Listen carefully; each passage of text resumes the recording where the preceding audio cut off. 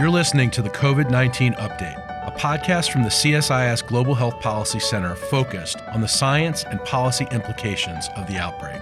I'm Andrew Schwartz of the Center for Strategic and International Studies, and I'm joined by my colleague Steve Morrison to discuss the latest on COVID-19. I'm Steve Morrison, Senior Vice President at CSIS and Director of the Global Health Policy Center. In mid-February, I attended the Munich Security Conference, at which I organized a town hall focused on COVID-19. I was able to connect with some of the foremost leaders of global agencies, donor organizations, foundations, and others to discuss their organizations' efforts on pandemic prevention and what needs to be done. In this episode, you will hear from Jeremy Farrar, Director of the Wellcome Trust.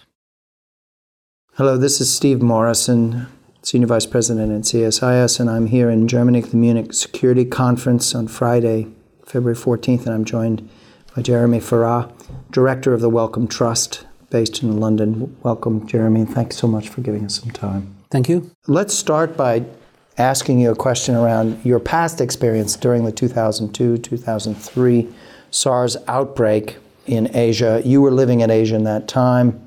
What was your experience? Tell us a little bit about what that, living through that was, and what sort of deep impressions that left with you as this new outbreak is unfolding. Yeah, 2002, 18 years ago now. It's like a lifetime ago, but it's still very very close in my mind. A very good friend of mine, Carlo Urbani, was working for the WHO. He'd previously been at MSF. In fact, he collected the Nobel Prize when MSF was awarded the Nobel Prize when he was head of MSF Italy. And he was working in Hanoi, in a hospital in Hanoi, and he noticed that there were a series of patients coming in with an unusual pneumonia. Yes. But he also noticed that it wasn't just the patients, actually some of the nurses and the doctors were getting sick as well. And I remember, this was the beginning of 2003 now, I think, he phoned me up. He was a parasitologist and he wasn't actually very active, not doing so much clinical work at that time, and he phoned me up. I was living in Ho Chi Minh City and he was in Hanoi, and he said this was happening and what should he do? So my first thought was, Carlo, look after yourself, because, you know, these things, we've been waiting really. H5N1 had been in Hong Kong a few years earlier, and of course we all in infectious diseases worry about 1918, and so he promised he would. He had 3 young children and a wife in Hanoi, and he promised he would. And out of that came his declaration really to the world that SARS existed. And he took the incredibly brave decision to persuade the Vietnamese authorities to effectively close the hospital and really not allow anybody in or out. And that essentially saved Vietnam, because there weren't other cases in Vietnam, whereas in fact Vietnam would have been incredibly vulnerable to the spread of SARS, as was southern China. So effectively he saved a country, and of course tragically he got infected and subsequently died of SARS. And of course, although that was 18 years ago, he was a close friend, and that has remained with me. And, you know, it brings you to the current day. And, you know, I think 1,400 nurses and doctors in China have been infected. Correct, and in the just last revealed. week or two, there's been 6 deaths. Yes. And your heart goes out to the doctors and nurses in the Democratic Republic of Congo, who are there on the front line, in China today, in Singapore, indeed around the world. And you know, healthcare workers are people that absolutely put their lives on the line at times like this to protect them, their families, their communities, and actually the rest of the world. And do you think we should be surprised that the Chinese are experiencing this in terms of the lack of preparedness and ability to equip and protect the health workers, that this is such a fast-moving outbreak? I err on the side of this is just so unprecedented. Yes. Certainly in my life, but actually I believe going back decades, I don't believe the world has ever seen something like this. You know, if I was talking to my brother or sister not in medicine and they said to me, what would worry you? You know, I would say an animal virus that comes across to humans, that is easily transmissible from one person to another, that causes very mild disease all the way through to severe disease and death, and that you're infectious throughout that period. Correct. And we have no diagnostic, no drug, and no vaccine. And to me, that's what we're describing. And so SARS lasted from about November 2002 to July 2003, 8,000 people infected and about 800 deaths. Within a month, this has been into the tens of thousands of people. Correct. And already at week 6 or 7, we've had almost twice as many deaths as have died of SARS in 6 weeks. Yes. So we're facing something which you can prepare for, you can certainly mitigate, but we should also acknowledge the power of emerging infections to disrupt systems. And we're not omnipotent. You can't prepare for everything. You can try and mitigate and you can do your best, but you can't prevent, and we should be honest and transparent about that, I think, and complete. So given all of these unknowns and the urgency that we face here today, in your estimation, what are the 2 or 3 top-line things that need to happen in this next phase? Well, I think what China's doing at the moment, again, is unprecedented. They're essentially closing down cities and societies, right. And I believe that has had an impact already to delay the spread and probably mitigate the worst of the peak of the epidemic. Right. It's bought time for those outside of China, too. And critically, it's bought time for those in other cities in China and outside. Yes. And I think the most important thing to do is that people around the world use that time sensibly. We don't need to panic. We need to be calm, rational, and use the best evidence we can and use science to guide us. But I think governments around the world, philanthropy like ourselves, people like yourselves, need to just be calmly pushing to make those preparations now. Because if this does come to Europe, North America, Sub-Saharan Africa, Venezuela, Australia, India, then all of these countries will be really challenged with what we're facing if they follow anything like what's happening in China. And we may have a window of opportunity, which may be a few days, it may be a few weeks, but we would be well advised to use that wisely. Do you think we need to be doing more at a high diplomatic level right now? And there's been all of these gatherings, quite impressive, of the scientists and public health experts. I mean, the gathering in Geneva this week was extraordinary. You were part of that. Maybe you could say a word about that. My question is, when you look at the possibility of a worsening internal outbreak within China itself, and some of the indications this week are very disturbing around the speed of transmission and the degree to which certain areas are overwhelmed and the spread into other provinces. When you look at the possibility, as you say, of spread into places with very weak preparedness that could have devastating consequences, when you look at the possibility that all of that could be unfolding in the midst of the global economy seizing up as a result, it's potentially multiple interlocking crises that are going to require a pretty high-level effort at trying to unwind those and, as you say, stay calm and be rational and be strategic in how we do this. In 2002, 2003, China was, I think, about 3% of global GDP. Right. Today, it's close to 20%. Correct. It is, to a large extent, the supplier of all sorts of things that are critical to the world, whether it be drugs and vaccines in the United States or Sub-Saharan Africa, it be your iPhone or my computer or your car or my car. So China is completely different today to what it was in 2002, 2003, and the potential for economic and geopolitical disruption is very real.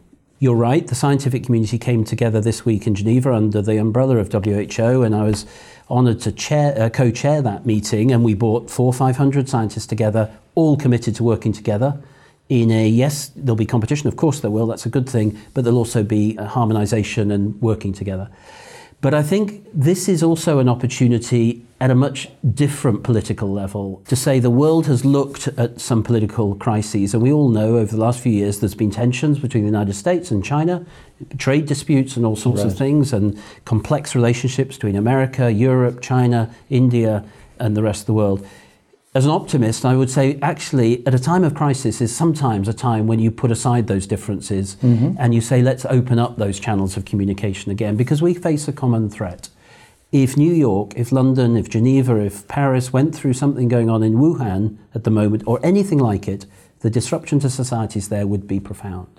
And so as an optimist, I would say the health communities come together, the research communities come together, and we will do what we can, but it's going to require higher level political and diplomatic efforts to bring countries together to argue that these infectious diseases do not respect borders. What happening in China today will affect New York tomorrow. This is a time to actually put aside those trade disputes and other tensions and say we face a common threat. Let's do it together. Well, there certainly are plenty of tensions and plenty of things that could throw off balance the appeal to higher level leadership to take this most seriously and transcend those divisions. Do you see any indications of initiatives coming at high levels to try and create that kind of strategic dialogue that's necessary as we look ahead? Yeah, I think there are small seeds of it. And I think though any of us who have any influence on any of this need to encourage those. The fact that in China actually now the President Xi has personally taken charge of this and says that that's the level of political support in China.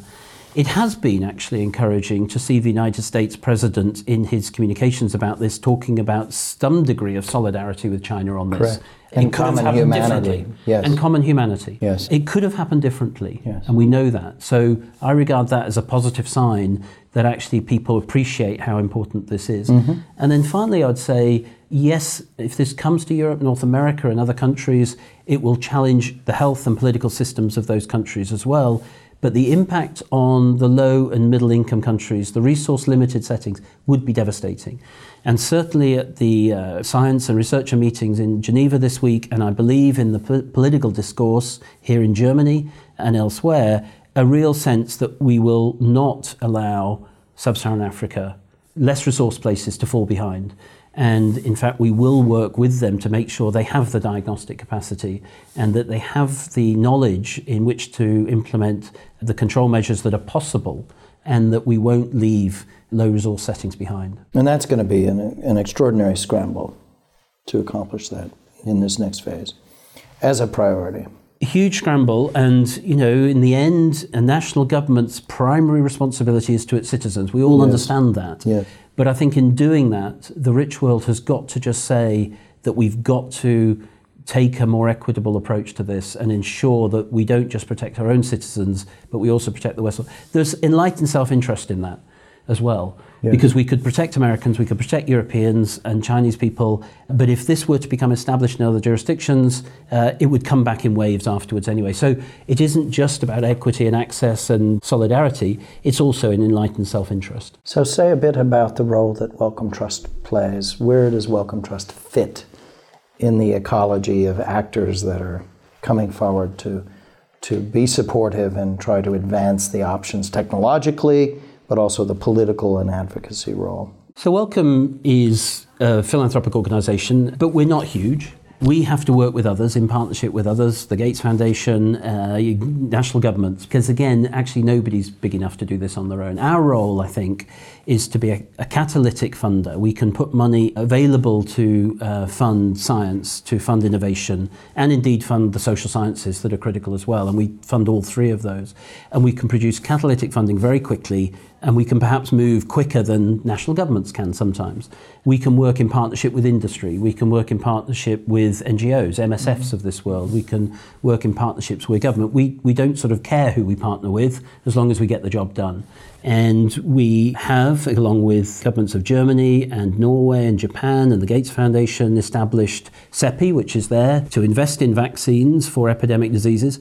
We know we won't have a vaccine, I believe, in 2020 as a public health measure for this coronavirus, but we also know at some point we need one. And therefore, I think it's critical that we invest in those technologies now, even though we know it might not be available in the first waves of this epidemic, because I believe we'll face further epidemics.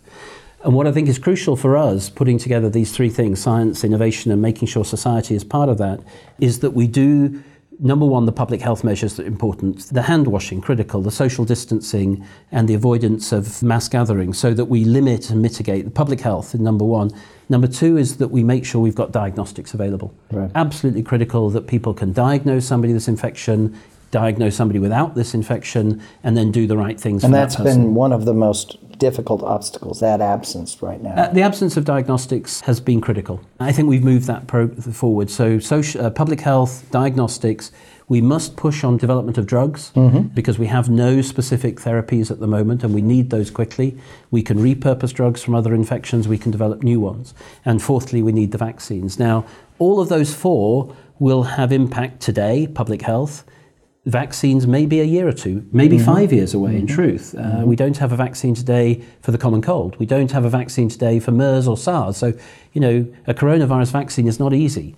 But those four things, public health, diagnostics, treatment and vaccines, we must do those in parallel, not in sequence.